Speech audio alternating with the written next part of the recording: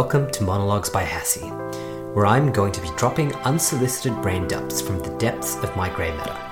I'll talk about life, money, society, and self-development, plus whatever else lies up there, whilst hopefully not getting cancelled in the process.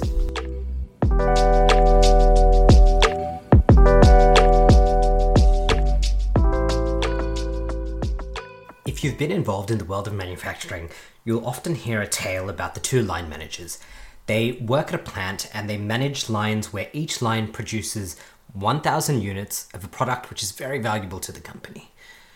Now, line manager number one runs their plant for 20 hours per day and takes 4 hours off so that his staff can do preventative maintenance on the line which produces these very valuable widgets. Line manager number two is very ambitious and decides to run his line for 24 hours per day, does no preventative maintenance, and because he's producing 20% more widgets, so he's producing 24,000 widgets versus the 20,000 widgets that the first line manager was producing, line manager number two gets selected for a promotion. The company's like, this is great. We're producing 20% more because this line manager was in charge. Let's promote him. So line manager number two gets promoted, goes to a higher role in the company, and someone new comes in to replace him. And as soon as they come in, line number two breaks. The equipment hasn't been maintained, and you have equipment failure all over. And all of a sudden, the company is losing 24,000 widgets per day. The moral of the story is line manager number one, the person who decided to only run his line for 20 hours per day and make sure that the equipment was being maintained for the remaining 4, he was doing what we call preventative maintenance. And when we look at our bodies as a system and our bodies and our minds, and I'm talking about us as humans now, our minds are like the line manager in that we decide how much work we're going to do and how much preventative maintenance we do. And our bodies, and I guess the state of our mind, well, that's the line. How efficiently is that running? Now, there are many times in our lives where we need to be the line manager who does the 24 hours per day. Obviously not literally, but there are times where we push ourselves to our upper limit, almost like redlining on our car.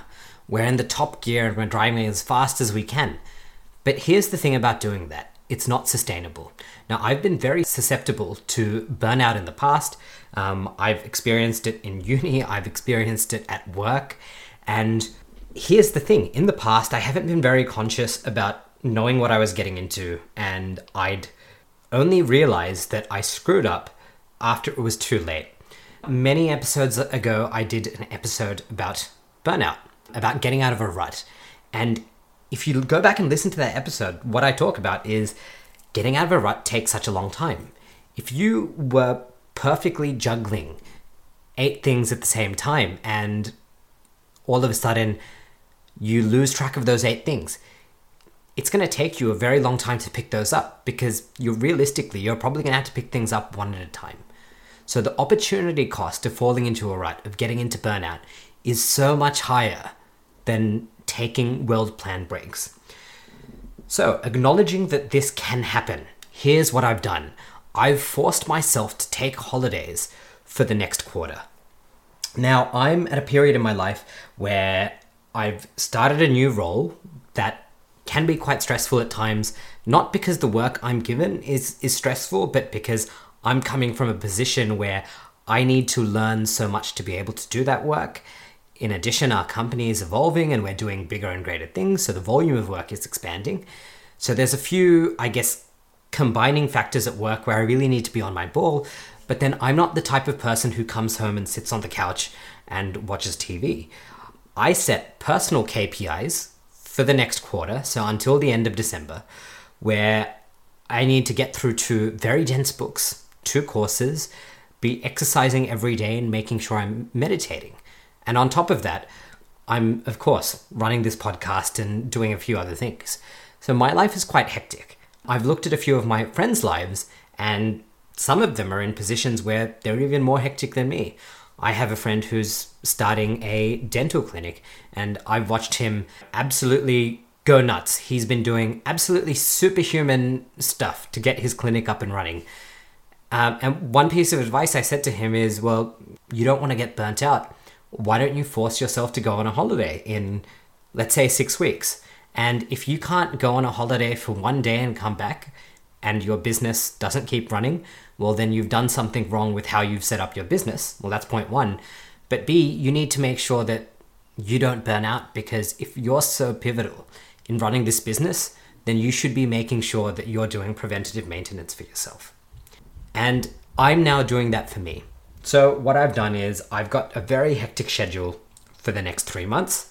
And on an average, every 6 weeks, I'm taking a mini break. I'm going away for the weekend. Now, this doesn't need to be expensive. This could simply be saying, this Saturday and this Sunday, I'm not going to do anything but go to the park. It doesn't need to be expensive, but you should really break your routine, and you should force yourself to do it. Especially if you're somebody who is a workaholic. Now, if you're not a workaholic, well, maybe this is the wrong advice. But having mentioned that now, I've also seen the scenario where people feel guilty for not working. They feel so guilty that they never take a holiday. And that almost has the same effect. They're just burning themselves out for a different reason. You probably still need to reset. So, just like the plant manager, the smart one, who unfortunately didn't get the promotion because in the short term, he took time off. He won in the long term because the management of that factory eventually realized that plant manager number one, who was only running for 20 hours a day and doing 4 hours of maintenance, was the winner in the long term. So when we optimize for our own health and well-being, are you playing a long-term game or are you playing a short-term game? If we go too hard today and it results in reducing our output tomorrow, have we really done something right? Ideally, we should work to a level where we can continue doing that same amount of work tomorrow. Reason being, in the long run, consistency is what will make you win. And for me, deciding to go on holiday, now in my case, I am spending money. I went to one destination in Central Australia. I went to Uluru, and it's quite expensive out there, but for me, it was an experience I wanted. So that did cost a lot. The planned holidays I'm doing for the rest of the year are significantly cheaper. That said, for me, I'm happy doing this because I understand nothing in life is free. And I will reiterate that your breaks do not need to be this expensive, but you will pay for them in time. You will pay for them in time off. Maybe there's going to be a part of you thinking, I could be hustling today. Why am I sitting in a park watching ducks? But maybe that's exactly what you need to do. Maybe you need to go on that hike, observe Mother Nature. So I have an inherent understanding now that nothing in life is free. And when I decide to work hard, I will pay the cost for maintenance either today or I will pay it tomorrow. And there's two currencies that I can pay the cost for maintenance. The first, for me, I live in Australia, so I can pay the cost for maintenance in Australian dollars, or I could pay it with my health. And for me, one of those is inherently more valuable than the other. Let me tell you, the fiat currency printed by our central banks, it's worthless. It's depreciating every day. Why would I not spend it if it's going to allow me to rest, recover, and come back, get back into a state where I can produce more work? So this is why I've forced myself into taking holidays for the rest of the year. And maybe you should consider it too.